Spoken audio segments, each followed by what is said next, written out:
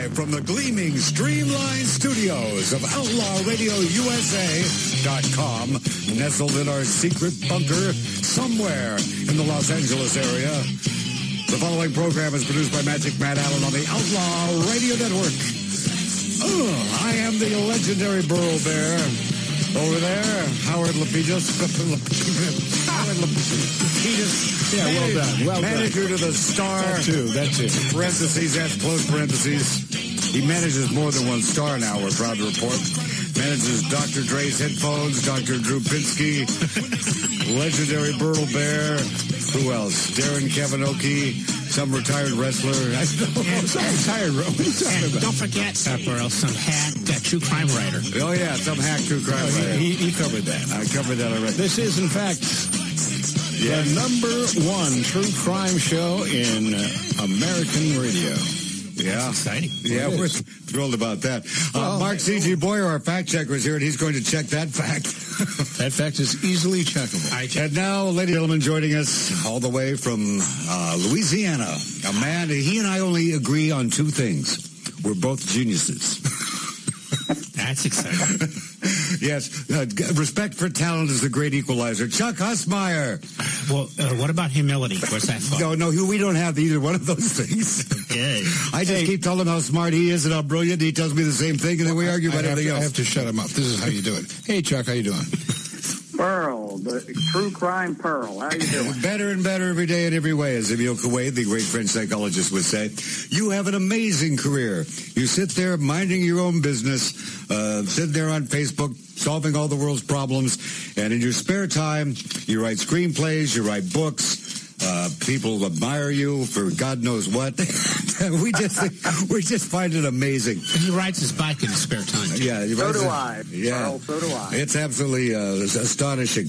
When I saw that some of your true crime books were made into movies with budgets about the same as my grocery bill, I was impressed. I hope you made money on those things. Hang on, I'm trying to figure out what that means.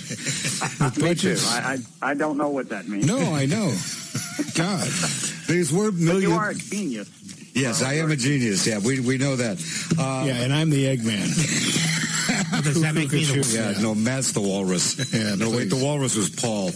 Chuck, the headline on the blog post is that Chuck Husmeyer, Axeman of New Orleans. I didn't mean to imply that you were the Axeman of New Orleans.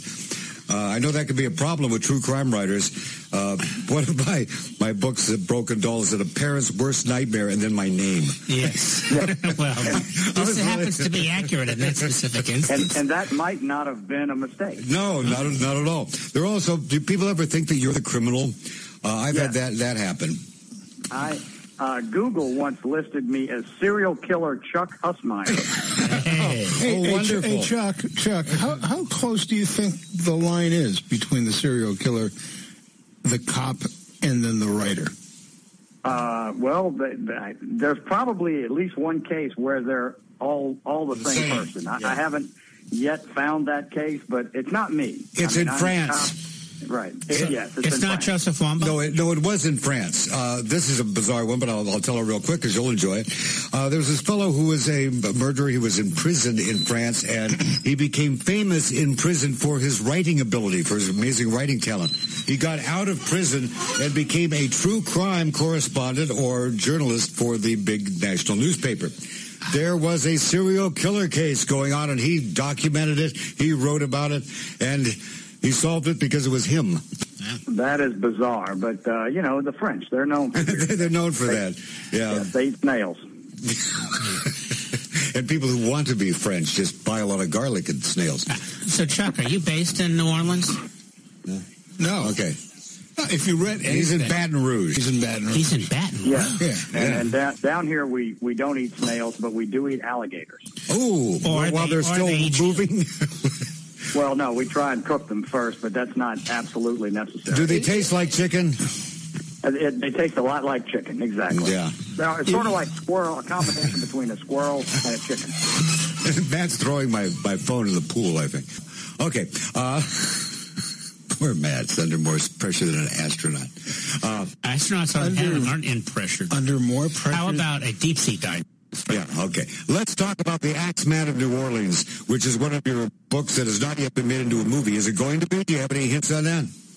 I have a screenplay already written, and my manager is shopping it around, but so far, because of the cost of a period piece, it hasn't gotten great reception with, it all takes place in 1919, so it's tough. Yeah, that is, because then they have to get all the cars and the clothes and all the cars? Yeah, and it's hard to get actors.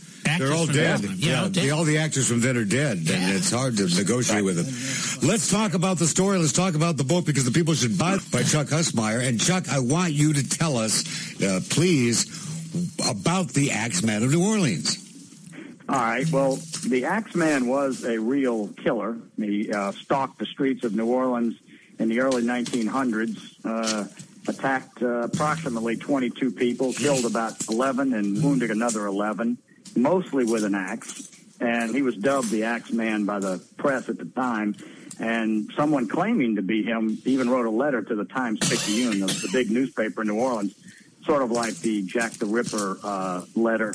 And in fact, he obviously copied the Jack the Ripper letter, because he put the return address as from hell, just like Jack the Ripper. Chuck, what part of town? Was it in the quarter, or was he just all over town? The quarter, and what would now be Uptown, and the Ninth Ward.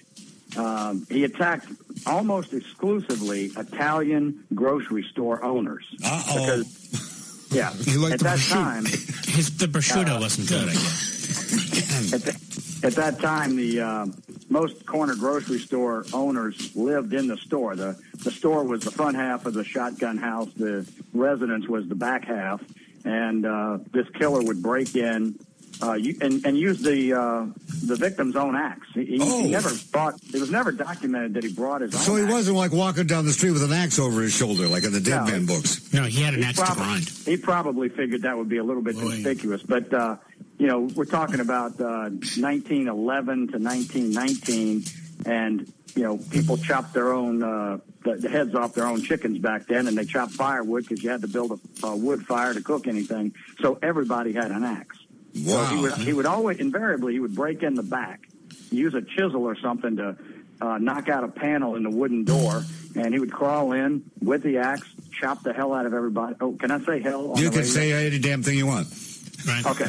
He would, chop the hell out of some people and escape. And, it was a real story, and I approached it initially as true crime. I was going to write a nonfiction book, but because of the, record keeping at the time, there just wasn't enough historical record to write a nonfiction book, especially after Katrina, because what records did exist in the courts, of course, the court's office were in the basement and they all flooded. So, my agent said, well, look, why don't you have all this information, why don't you write it as a novel? And that's what I ended up doing. So, you've had good luck doing novels in the past, so that's still a big stretch for you. You're good at that, so that makes perfect sense. Did you? You have a little bit more freedom with a novel. I mean, I stuck to the facts about 70%, and I created a detective to kind of tie things together. But all the murders in the book are real cases; they're real victims, and I created probably 30% of it with the detective. And now, once this guy started whacking people with an axe, I mean, word must have spread about this. Didn't people get uptight and start putting extra precautions or extra, locks on their doors or something? Maybe put the axe in a place that nobody would know where it is. Yeah. Well, that would, hiding your own axe would be step number one. Yeah. People were nervous. I mean, there are dozens and dozens of long articles in the Times-Picayune archives about the Axeman. Police had all these theories. They would back. This is the day when they would round up the usual suspects. So whenever there was anybody a murder, with an axe, if they would grab everybody on the street and haul them off, the cops, they didn't know, what to do, where to turn on this case because it was a true mystery. It was a real whodunit. There were no clues. There was no forensic science at all back then. So they just had no idea what to do with this case. So the guy with impunity is pretty much going around chopping up whoever he wants. Yeah. I mean, you would think that somebody would have seen something. And a lot of people, they all report it. The problem was there was over-reporting of suspicious characters. Everybody after a murder would go, oh, well, there was a suspicious guy hanging out here, or we saw a guy down at the store who was suspicious. And, cops are running after them. And this is, like I said, an era with no forensics and pretty much zero training for police. Kind of like New Orleans. Yeah, it's a lot like, so nothing's changed. There was something. Mark Boyer asked he did question. something interesting. Our suspected killer did something interesting in his letter, and made a request of the citizens of New Orleans, and then he would then, as if it's Passover, he would bypass. What was the request he made? Yeah, it was. He said that he was going to kill his next victim on St. Joseph's night, March, it escapes me at the moment, but March maybe 21st, I can't remember. He was going to kill somebody at midnight on that night, and he would pass by any house from which he heard jazz music playing. It was a request for a live band. The Times-Picayune had some fun with that, and, they reported a letter that the Times-Picayune got from a bunch of fraternity boys who invited the Axeman to their fraternity house. They told him where the next victim could be found, basically daring him to come in. And, of course, if this was strictly fiction, I would have written it as the Axeman came in and chopped them all up. Yeah, so would I. All these spoiled rich brats daring this guy to come in. And, but he didn't even, the Axeman didn't commit any murders that night. So, lots of partying going on that night. Yeah, lots of jazz. Yeah, there were parties all over town that night playing jazz music, blaring out of every window. Seriously, Chuck, there weren't no stereos, but they had phonographs. Chuck, this is hard. Look, that's New Orleans on Thursday. Yeah, that's before the fun kick. Before? Yeah. Yeah, Thursday night's just a warm-up for the weekend. So it was, it was a normal night in New Orleans. Everybody was playing jazz. And, of course, jazz music was in its infancy back then. Dixieland more than.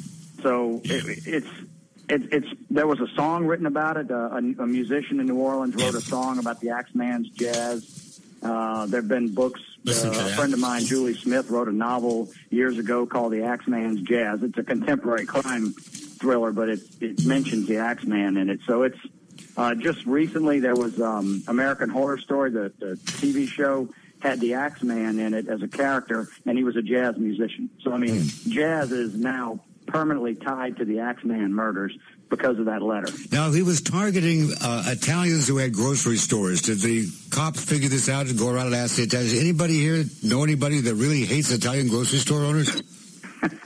Yeah, they did get around to that part, but New Orleans at that time had the country's biggest population of Sicilians, and they did not cooperate with the police as a culture. So, of course not. Well, you were not going to get a lot of cooperation out of them. There was a huge language barrier. Now, there was a pretty well-known Italian detective who was an expert on the mafia, and he was investigating some of the Axeman cases, a guy named John D'Antonio, but he wasn't ever able to solve them. Where was Chuck? Where was the mafia logging in on this thing? Well, that's where the mafia's first city in America was New Orleans. Right. Exactly. So how's the mafia letting some clown? Meanwhile, these Italian Sicilian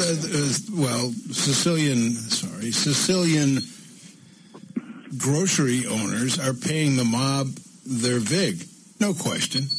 So how is it that they're not protected?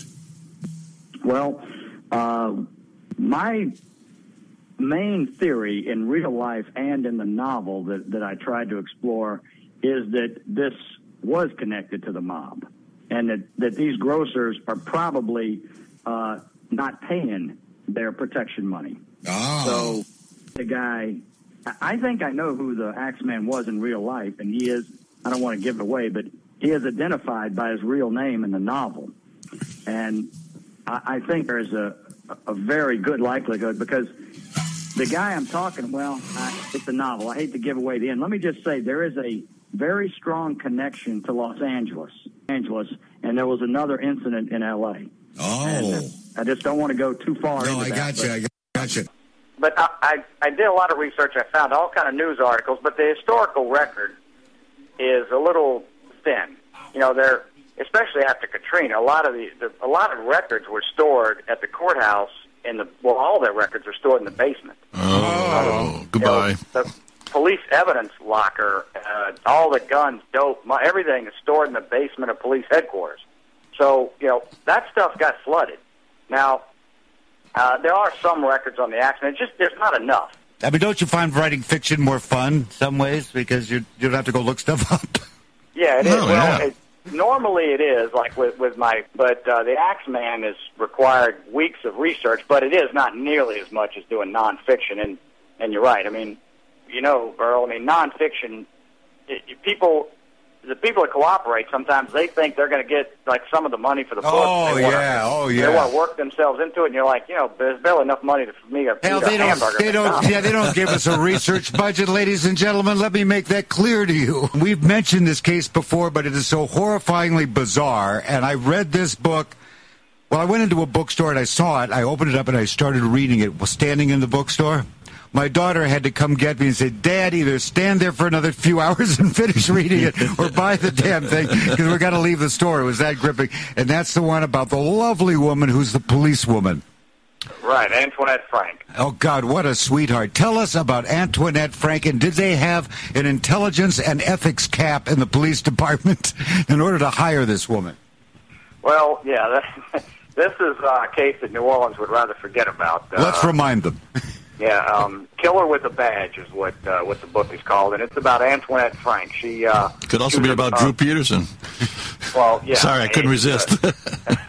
It's Antoinette Frank was a police officer in New Orleans back in the mid-'90s, back when New Orleans was #1 murder capital of the country. Just there were tons of scandals going on with the police department, and then she decides to hook up with a little crack-dealing teenager, and they start some kind of crazy relationship, and it ends up with the two of them robbing a Vietnamese restaurant in New Orleans East and gunning down 3 people in the store, including another New Orleans police officer who was in uniform and working a extra-duty security detail at the restaurant. They murdered him, and they murdered 2 of the children of the owner. Oh my God! And wow. The other 2 children hid in a cooler, and yeah, it's just unbelievable how this woman became a police officer and all the warning signs. I mean, you're talking a psychiatrist, a medical doctor examined her and said she is unfit to be a police officer. Well, naturally, they hired her anyway. This is what amazes me when I read the book. I mean, when they saw when the thing comes back, don't hire this woman. She's wacky as a rabbit. Why do they ignore these psychological tests? That's what blows me away. Well, the psychiatrist examined her after she flunked her MMPI psychological evaluation and had an exam by a psychologist. Then they referred her to a psychiatrist. And then, through this bizarre loophole in the civil service rules, if you failed all that, you could go out and hire your own doctor and get a second opinion. And that's what she did. Well, actually, be a third opinion, I guess. $10 for a doctor? Yeah. Hi, I'm Dr. Burrell. You know, she went out and found a doctor who was a neurologist, I believe. He wasn't a psychiatrist. Naturally. And he said that she was fine to be a police officer, and I have his report, and he based most of his evaluation on her glowing letters of recommendation by local leaders in the community. Well, the problem with the letters of recommendation was that the most important ones were forged. She wrote them herself and signed other people's names to them, or lifted their signatures. Like she lifted a judge's signature off of something else, and did her own copy and paste thing back before. She had to do it on a copy machine. And obviously nobody checks out her references. No, of course not. And she even had a recommendation by the chief of police at the time. and he later said, that is my signature, but it was taken from somewhere else. I don't ever sign these things. sign people's recommendations. It's just walking off the street. And, I mean, it makes sense because he would be signing a recommendation for somebody who would be working for him. How long was Antoinette Frank on the force? About 2 years. And she went way, way off the deep end. But, I mean, there were warning signs. There were tons of them. But back to the question of why they hired her anyway. New Orleans had a real shortage of officers back in the mid-'90s. And they had a requirement that was up in place up until after Katrina that police officers had to live inside the city limits of New Orleans. And a lot of people just didn't want to live inside the city limits. There are a lot of suburban areas right outside the city limits that are cheaper to live, have better schools, and just not so crime-ridden. So they had trouble recruiting people from those areas. Those guys who are girls who want to be cops would just go work for another department. And they needed her, they needed a body. Boy, I mean, they could have just gone to the local, or, the state prison and find people who were getting released, give them a badge. It was, it was about that bad back in the 90s. I mean, they had, she's not the first officer who's been convicted of, in modern times, of killing someone. They had right around the same time, 2 other officers were convicted of murder. Now, Antoinette took it a step further, and that she killed another cop. She and her boyfriend robbed the restaurant and killed a guy she worked with every day. He was on her. Ronnie Williams was the officer who was murdered, and he was on the same shift as Antoinette Frank. They worked together every day. Gee. Yeah, that's really bizarre. And, she made no effort, neither she nor her boyfriend / nephew / cousin. She called them different things. Nobody's really clear on what relation they had. But a little scumbag named Rogers Lacaze, and neither one of them made any effort to conceal their identity when they went into the restaurant. And it's a restaurant where Antoinette was well known because she also worked the extra duty security detail at that restaurant. So she just walked in and opened fire? They walked in, and she pushed a couple of the Vietnamese kids who worked there into the kitchen. There was a gunfire from the dining area, which was probably Officer Williams being shot down. He was shot in the head, probably by Rogers Lacaze. And then Antoinette took a gun and shot the 2 Vietnamese kitchen workers. She put them on their knees, shot them a total of 7 times. Both were shot in the head and in the chest. And 2 more, they're all siblings who worked there. There's 4 kids. They were like early 20s to late teens. Oh, she's a major league psycho. Oh, yeah, I mean, she's without a doubt. And two others who worked there managed to hide in a walk-in cooler. This place was a restaurant, and it had a small convenience store attached to it. So, like a convenience store where you go up with the glass doors where you get soft drinks, they hid in that cooler and turned the lights out. And they managed to survive. Antoinette looked for them all over the store, but she didn't go in the cooler, and they managed to survive. This was a robbery, I assume. Yeah, they did steal an unknown amount of money. I've heard about $10,000 in cash. One of the kids who survived said she put a whole bundle of cash inside the microwave as soon as she saw Antoinette pulling up, because she had a bad feeling that Antoinette was up to no good, because she had been calling the restaurant repeatedly that night. She'd come by twice already, and the girl just got a creepy feeling about what Antoinette was up to, so she stuck the money in the microwave, and it was gone. Hmm. Yeah, so she's a class act. She's on death row here in Louisiana. What a surprise. Yeah, what is a surprise, really, is it's been 15 years, and she's still there, still appealing. I mean, there are some other bizarre things to this case. After she was convicted of these 3 homicides, someone found a human skeleton under her house. Oh, holy cow. She had, about a year before these, maybe about 6 months before this robbery and murder happened, she reported her father missing. Uh-oh. He was staying with her, and he's never been seen since. So the smart money is that on that skeleton being that of her father. How much public outcry took place when this happened? when the murders happened, it was huge. It was an international story, mainly because of the corruption angle and just horrendous, saga of a police officer being involved in such a crime. And, justice was pretty quick with them. They went to trial. They were convicted. I think it took her jury about half an hour to convict her. And then immediately they sentenced her to death. But the bizarre thing about the extra skeleton that was found is that to this day, no one has identified the skeleton. Now, they won't do it. They have plenty of DNA if they can get from Antoinette, and everybody knows it's her father. The skull had a bullet hole in the head. Oh, great. Her father's walked away. She said he's never been seen since. When I was researching the book, I drove to the town she's from, which is Opelousas, talked to Antoinette's mother, and her mother was telling me that her husband must have just walked off. With a bullet in his head. Yeah, 15 years ago. Not a single person has heard from him since. But they could test that. They could compare her DNA. I think that technically they would need her DNA and some other relative. But I don't think it would be that difficult to... What possible reason would they have for not doing it? They didn't want to spend the money for another trial. Well, they don't want the bad publicity, would be my guess. It's not bad enough. I mean, when it reaches a certain point, Chuck... I got to ask, you talk about bad publicity. What happened during Katrina with the police?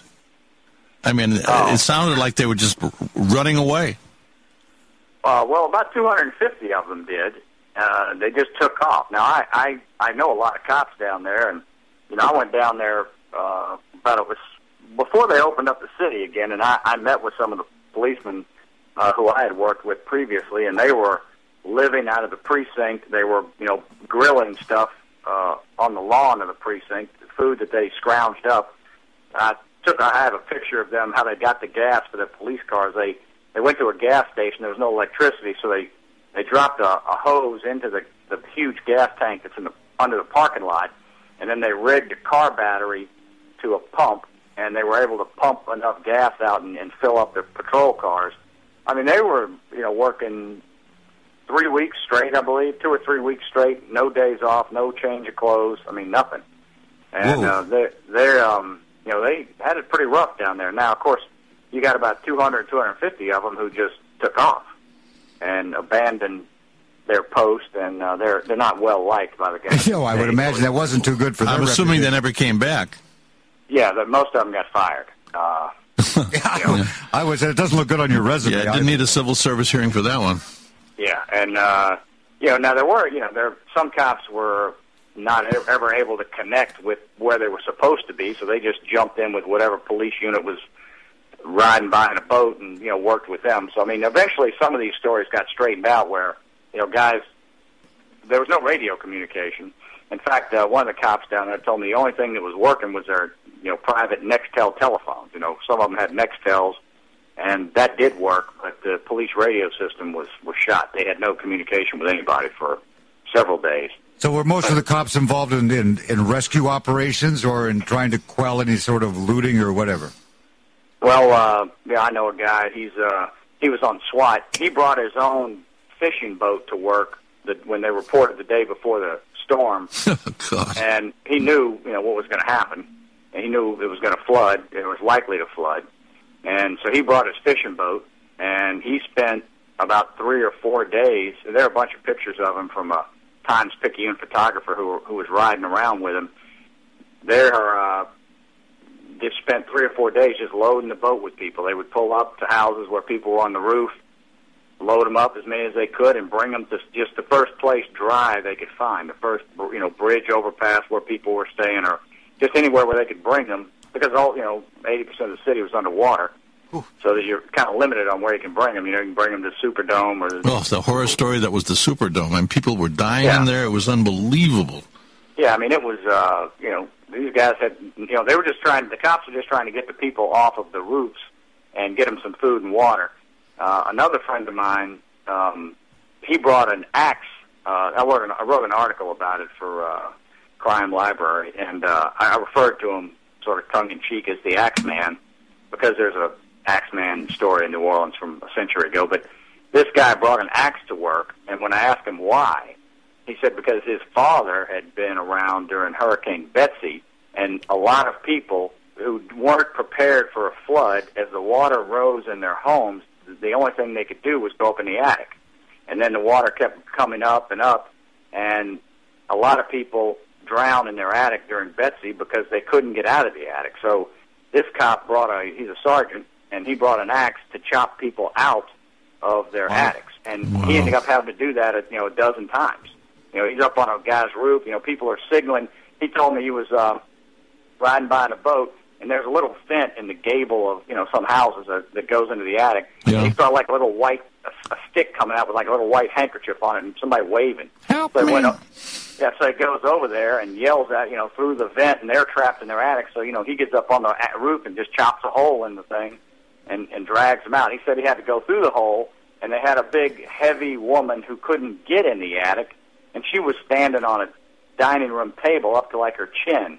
So he had to go down into the house, get her, swim her out through the house, through the front door, and put her in a boat. And I saw after I wrote the article, I saw that on PBS, so the documentary they had. I said, hey, that's my friend Danny. Sure enough, he's got this big heavy woman. He's dragging her out to the boat, so that's what they did the first several days. And then after that, it was looters. They had looters everywhere.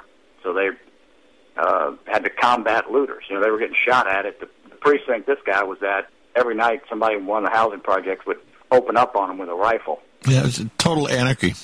Yeah, it's it's kind of hard to believe that in an American city you could have, roughly 4 weeks of complete chaos with really no functioning law and order. I mean, the thing about the looters that gets me in a flood like that, you got to grab yourself a plasma TV. You can't even plug it in. Yeah, but these are poor people.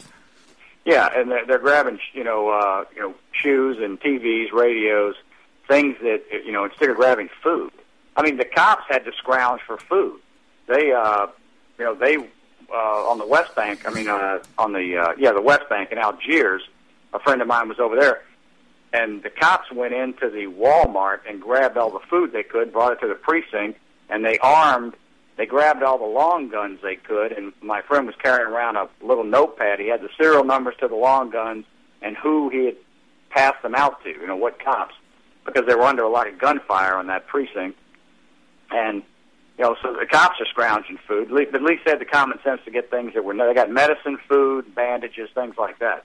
A lot of your looters are out there, like you said, getting a TV. Well, what are you going to do with it? There's nothing good on that time of day. Anyway, we got to take a 60-second break. We'll be right back with Chuck Husmeyer on True Crimes Uncensored. There's only one thing worse than children who kill. The mother who made them do it. Mom said kill. The mother, Barbara Opal, promised her 14-year-old daughter a brand new dirt bike if she and her little friends would murder her employer. I'll tell you one thing. The kid never got the dirt bike. Mom Said Kill by legendary true crime writer Burl Barer. Available now wherever fine books are sold. From Pinnacle True Crime, Mom Said Kill. Got Chuck Husmeyer, New Orleans, author of Killer with a Badge. And you wrote an article about the biggest smuggler in the universe. Which one? Yeah, Barry Seal. Now, Chuck and I were talking on the phone earlier this week, and I'd read this article that we'll talk about in a minute. I was like, God, there's a book here. I mean, this is such an incredible story. And you've pitched this as a book, haven't you, Chuck? Yeah, I've got my agent shopping my nonfiction proposal around right now. So far, we haven't had any takers, which is surprising. Yeah, really surprised me because it's such a... Well, we'll tell our loyal listeners and our studio audience and those at home about this guy. Well, Barry Seal is, he was from Baton Rouge, Louisiana, and by all accounts was just a phenomenal pilot. He had a gift for flying. And he had a very interesting career because he got a job with TWA, Trans World Airlines, which, at one time was owned by Howard Hughes. Once upon a time. He was the youngest captain to fly a 747. He was an international pilot, and then, this is back in the late 60s and early 70s, and then he manages to somehow get himself arrested with a DC-10 former military plane loaded with 14,000 pounds of high explosives, headed from Mexico to... Wait a minute. I want to hear the alibi for this one. Yeah, I didn't know the plane was loaded. 14,000 pounds. How did he get away with loading all those explosives without getting caught? Well, because he had to have had government help. That's what I was thinking about. Yeah, I mean, I'm a former ATF agent, and one of our areas of jurisdiction is explosives. And I'm here to tell you, if you're just wandering around on the street looking to buy some illegal explosives, you're not going to find 14,000 pounds. No, I would imagine not usually. All right. So anyway, Barry gets arrested along with several other guys with this plane load of explosives. He told his wife, and I talked to her. He said, "Look, this is all going to get taken care of. I'm doing this for the government. I'm doing this for the CIA." He was flying it down to Mexico to a group of anti-Castro Cuban refugees. Now, that cost him his job. He did get off on that. Well, did it cost him his job only because he was caught? Well, yeah, probably. But I mean, the publicity and the newspaper articles about it. He lost his job at TWA, and then he turned just to straight smuggling, and he became one of the most successful drug smugglers in America. I mean, he was working directly for the Medellin cartel. Pablo Escobar, Jorge Ochoa, those guys. He was doing that all the way up through the mid '80s, from the probably sometime in the late '70s when Ochoa and them formed the Medellin cartel up until Barry Seal's assassination in 1986. Was he flying light planes? No, he had he bought big planes. He had he owned a Learjet. He had a now I forget the designation, but he had a big former military twin-engine transport plane, C-123. That's a big plane. I have a picture of it. I have a picture of it in that article on Crime Library. And he had it painted camouflage. I mean, it stuck out like a sore thumb when you're landing an airport. Yeah, I would imagine. I mean, it's a giant plane. Yeah, I mean, if like you see Band of Brothers or something, it's the plane the 82nd and 101st Airborne jumped out of over Normandy. Right. And he's got it painted camouflage. Well, no one can see it, of course. Never noticed it at the airport, right? So he's working out of Louisiana in the early 80s. Things are going well from his perspective. He's smuggling just absolute 10 tons of cocaine. Just making. He estimates he made about $50 million. Now, the thing that separates Barry Seal from your average drug smuggler of the Miami Vice era is that Barry Seal moved his operation to Mena, Arkansas. And Mena, Arkansas in the 90s was ground zero for conspiracy theorists. Why? Well, because Bill Clinton was from Arkansas. When he got elected in the 90s, all this press came out that he was connected to all these smugglers who were in Mena, Arkansas. Now, that, I didn't even delve into that in my article. What I did go into is that the CIA was also working out of Mena, Arkansas at the same time. Now, Mena is like an exclamation point on a map. I mean, you can barely find it even if you're looking for it. Why the CIA decided that they had to have some of their aircraft serviced. Now, this is what they admit. The CIA, I filed Freedom of Information Act request, and they sent me this briefing paper that's declassified, and other people have seen it. I wasn't the first to get it. But they admit, well, we were having aircraft serviced over there. And it's such a convenient location. It sounds like another Iran-Contra. Right. It's right by Langley, except you have to go by way of, Memphis and then down into Arkansas. So I don't know why they would do it. But, yeah, you're right when you say Iran-Contra, because what happened is Barry Seal was assassinated in 1986. He had been caught in Florida in a dope deal.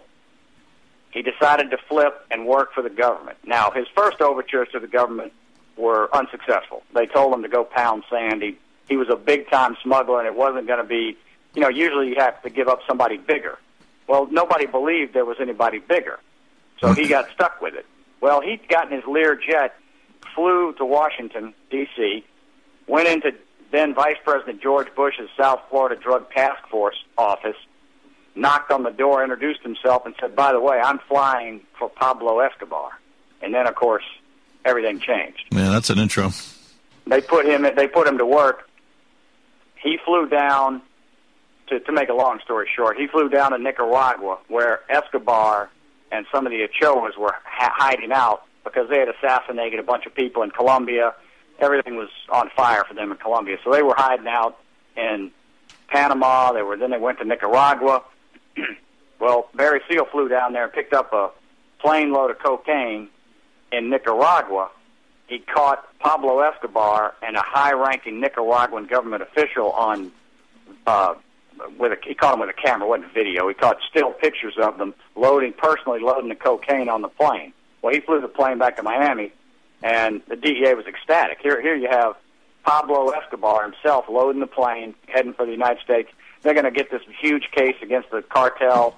They have a man right inside. Well, while the DEA is thinking how great this is, somebody at the National Security Council, probably Oliver North, that's who everybody puts the finger on. Naturally. Leaked the story to the Washington Times, and they came out with a story that said, essentially, the DEA's got a pilot who just flew a plane load of dope. What the hell was Oliver North thinking?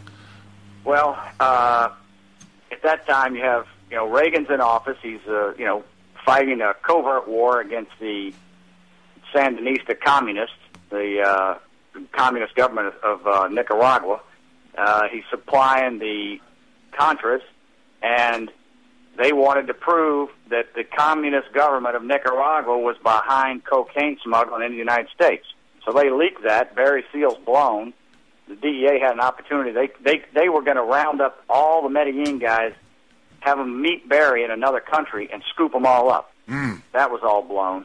And Pablo Escobar put $1 million contract on Barry Seal. It took a couple months, but eventually he was machine gunned to death in a parking lot here in Baton Rouge. Boy, it's like who didn't have a motive to kill him? Right. And his plane, the one I was telling you about, the camouflage C-123, which he dubbed the Fat Lady, 8 months after Barry Seal's dead, the Fat Lady gets shot down over Nicaragua with 3 Americans on board. 2 are killed. The one survivor is a guy named Eugene Hassenfuss. He parachutes out and is captured immediately by the Nicaraguans and paraded all over international news. And that's Barry Seal's plane. It was loaded with weapons and explosives. So how did that happen? I mean, what a coincidence that is. That Barry Seal's plane, he's flying out of Mena at the same time the CIA is supposedly getting their aircraft service. He's flying out of Mena, and not long after he's dead, his plane is still being used flying out of Mena, and it gets shot down loaded with weapons. The thing about Barry is, Barry Seal was in all likelihood, I mean, I can't prove this, but there's a lot of circumstantial and direct evidence that supports it. Barry Seal was flying guns for the government to Nicaragua, or to the Contras, to El Salvador, places like that where they had staging areas for the Contras, and then he was flying dope back. Now, whether he was flying dope back with a sort of tacit approval of government, that's would be pure speculation. But he was certainly flying guns down there. Well, somebody sure knew what he was doing. Yeah, I mean, plenty of people have come forward and said, there's a state trooper in Arkansas. He said, I flew with Barry Seal. We had pallet loads of M16s, and we landed, kicked them out of the plane to some guys, and we flew back to the United States. Now, everybody who's come out and said things like that has a mysterious smear campaign, hit them almost immediately. So, they're discredited in the press. Somebody will, and I don't know how it happens, although I do know that there was years ago, I think back in the 50s, there was a CIA operation that bought journalists off, and they put whatever stories they wanted. I mean, that's well documented. So this story is just the tip of the iceberg. Yeah, you might find it interesting that next week, as a follow-up to this, we have Freeway Ricky Ross live here in the lounge with us. Right. And you probably know who Freeway Ricky Ross is, and he didn't even know where all of his drugs were coming from. Right. All he knows says they didn't fly me to Nicaragua. He says, all I know is I got people saying to me, Ricky, we'll give you all the cocaine you want. Right. And then now, you couldn't come up with a better scheme to finance weapons and supplies to the Contras because they were illegal under the Boland amendments, so the government couldn't pay for them. So you have all this cocaine coming into the United States. If you can skim some money off of that, that could finance your covert war. Sure, all this cash. And that's what people allege. That's what this guy Roth and Gary Webb, who wrote. Yeah. Now Gary Webb winds up dead too, with 2 shotgun blasts to the head, and they say it's suicide. Right. Right. Now, if I was shooting myself in the head with a shotgun and I missed the first time, I don't think I'm taking a second shot. Yeah, I would like to see the autopsy report on that. I mean, there are certain circumstances I could see if when people say he was hit twice in the head, did the first shot penetrate his skull, or did he could just rip off a hunk of skin and deflect off? I'd have to see more, but it certainly sounds suspicious as hell. Suspicious. You don't commit suicide with a shotgun and miss. Yeah, I mean, it just, first of all. and he had now that my only problem with that theory is that if they were going to kill him, it seems a better time to have killed him before he published the book and the article. Dark Alliance. He didn't die until after they came out, so that's. Well, first there was a whole campaign to discredit him. Well, yeah, there always is. Big campaign to discredit him. He wins the Pulitzer Prize, as you may know.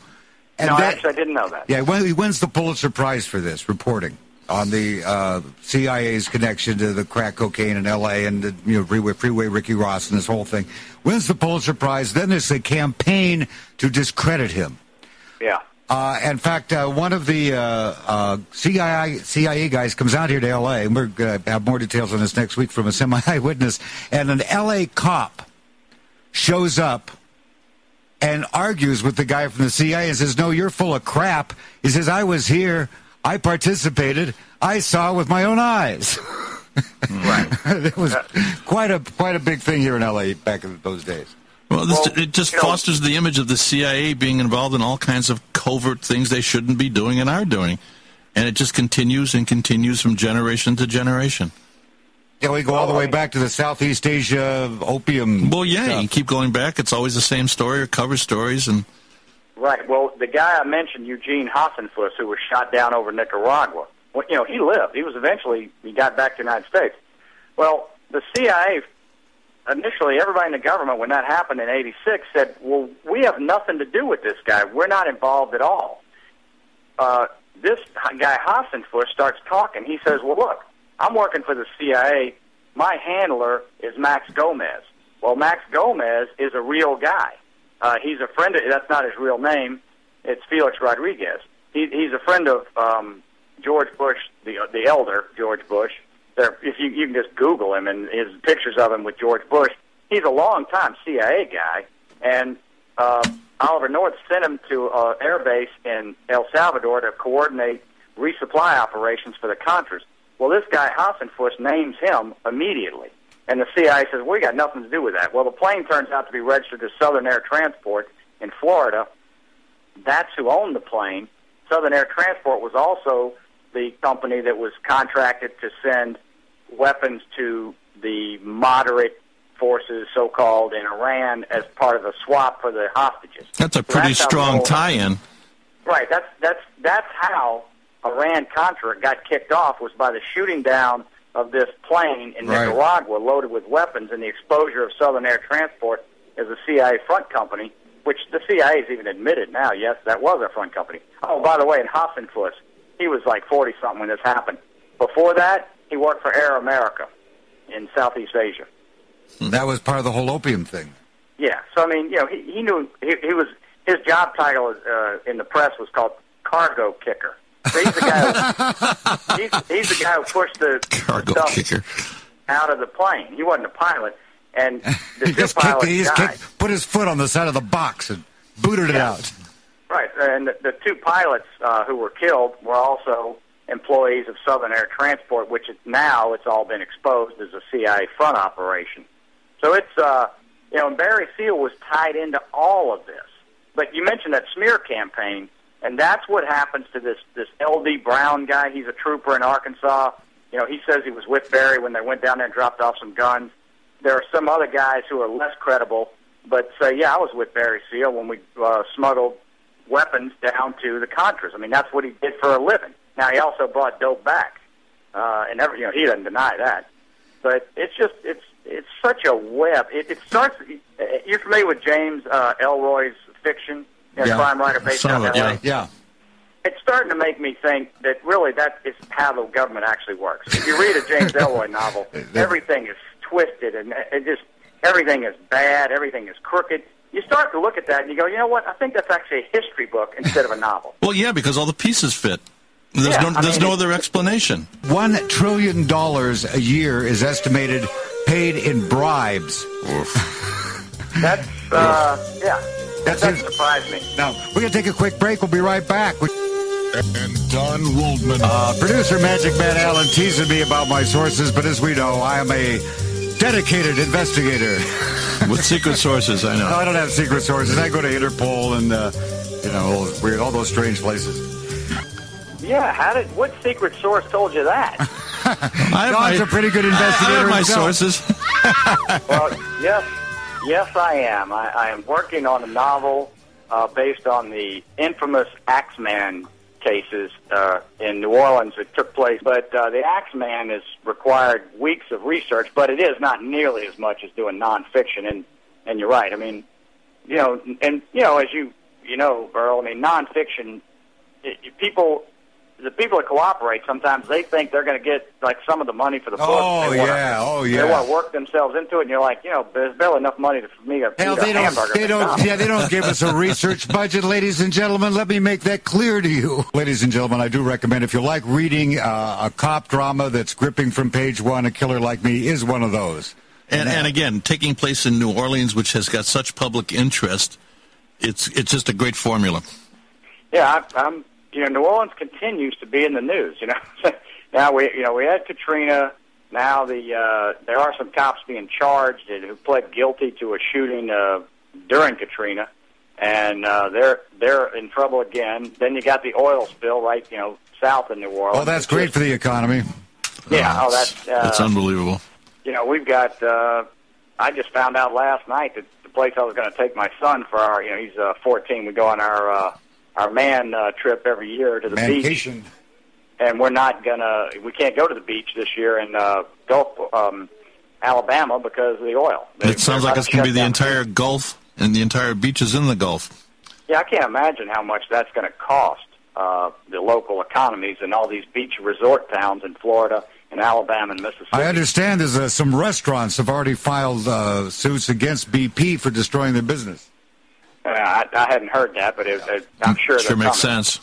Yeah, I mean this is going to destroy the economy. And it was only a few years ago when you had Katrina, the whole Mississippi Gulf Coast got wiped out, New Orleans got wiped out. The year before that, you had, I forget what it was, Ivan or some other huge hurricane hit the Florida Panhandle and knocked everything down and all the hotels down in Florida. They just got rebuilt. That was Hurricane Andrew, I think that was. Yeah, now they're going to just be sitting empty. Well, also you had those tent cities in Florida, and they're still there as far as I know. Really? I didn't know that. I thought they were history. No. They said, put all these people in tent cities till things come back together. Years later. Still there. Wow. Yeah, so this is not, and they're predicting, but of course they're predicting an active hurricane season, which just started, but they always predict an active hurricane season since Katrina. Every year they come out and they say it's going to be very active. Last year we didn't have nothing hit us. Yeah, but they can't get hurt if they say it's going to be very active. Right, exactly. No one warned us. That's exactly what I think they're doing. Even a broken clock, they say, is right twice a day. Yeah.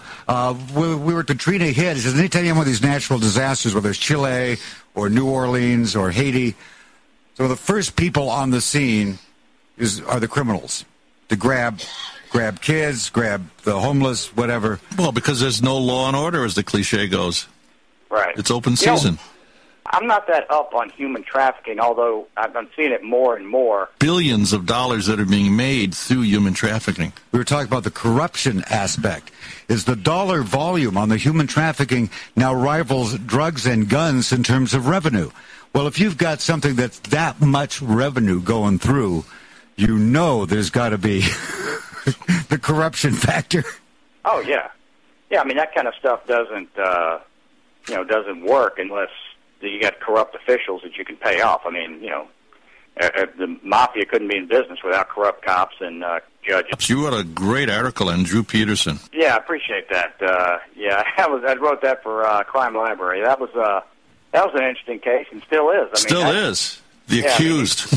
He's still going on. I mean, that is one bizarre dude right there. I remember his antics on the media.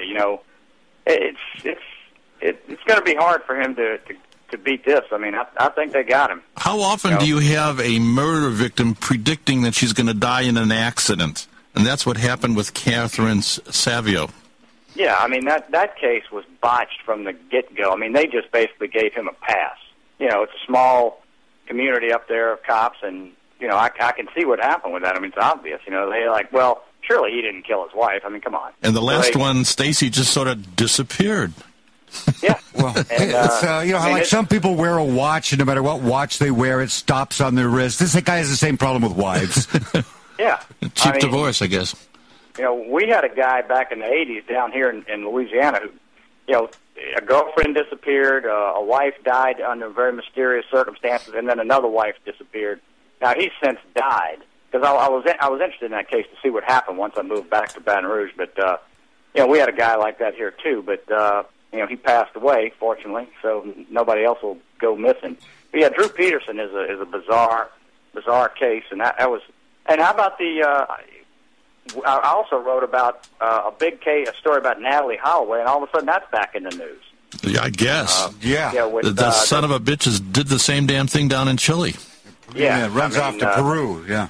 Vandersloot, he, women just, I don't know what his defense is. I saw a comment from his defense lawyer. He said, well, there's always rumors going around about him. Well, rumors? How about bodies laying around? Yeah, how about a dead body in the room? People are bound to talk when that happens. Yeah, how about a 20-hour cab ride to the next country over, trying to get away? I mean, come on. And they had him. They got him on video in a casino where he met her. I think he's caught this time. I know a lot of countries that use the sort of Spanish model. I don't think they have juries. I'm not sure of this, but I think a lot of them use a 3-judge panel, which I wish we would go to. But it's quicker. I think he's going to get sunk. I don't know that Chile does that, or Peru, wherever it is, that does that. But I know there are some countries that follow a Spanish model of a panel of judges rather than a jury, and I think he's going to face some serious justice down there. Oh, yeah, they're unamused. And he got indicted in Alabama at the same time. Was that? He was shaking down the mother of Natalie Holloway. Oh, yes, right. He was trying to shake her down for $250,000 to tell her where the remains of her daughter are. Oh, my God. And what happened. This is like O.J. if I did it. Yeah, it appears to be, the timing appears to be coincidental. I mean, you couldn't, this investigation on the Alabama thing has been going on for like 6 weeks. And Beth Twitty, I think that's her name, did wire him $15,000, which is what I read in the press he used to finance his trip to South America. Jesus. So now whether she was cooperating the whole time and that was, government money to see what would happen. That's what it was, I understand. She was cooperating, and so he's trying to extort money. I mean, what a nut. And he's admitted on tape before with other people that he killed Natalie Holloway. He was smoking marijuana. He didn't know what he was doing. Oh, yeah. Right. Well, yeah, sure, right. I mean, I knew enough to order a pizza. That was raised. Well, the guy up in Everett, Washington, murders everyone in the house of his neighbors, the kids, the wife, everybody, while the husband's off fighting in Iraq. Murders everyone in the family for no apparent reason. He says, I don't know what happened. I'd been drinking, and all of a sudden I'm standing in these people's house with a bloody knife and a bunch of dead bodies. Yeah, I was drunk. That's my excuse. Yeah, we've heard that one before. Hey, Chuck, we're out of time. Fascinating interview, buddy. We'll have you on again to get into some more of this. I want to remind everybody once again, the book, the new fiction book, A Killer Like Me, comes out in December. It's a hell of a book. This guy writes with a gritty style that's just, you can't stop turning the pages. Yeah, fantastic. Thanks, Chuck. All right, thank you, guys. Take care. Great writer, you're right. He does write a fabulous style. I leaf through a few of his chapters, online, and I want the books. Yeah. And, I mean, it's not often you come across, a law enforcement guy, ATF agent, who also is an award-winning writer. It's a strange combination, but very rewarding. Yeah, he always wanted to be a writer. We never covered that with him, though. Yeah, next time we have him on, we'll get into that. Next week, Freeway Ricky Ross in person. Very good sequel. Yeah, that's why I figured we'd set it up this way. And then Corey Mitchell. He has a new book, and he hasn't been out on the air promoting it anywhere. We just got a copy of it, Savage Son. So anyway, thanks again for listening. Matt Allen, The Demons of Decadence on Outlaw Radio. Oh, baby, baby, baby. Hey. I think I want to get to know your mind. Why don't you bend over and we'll discuss it?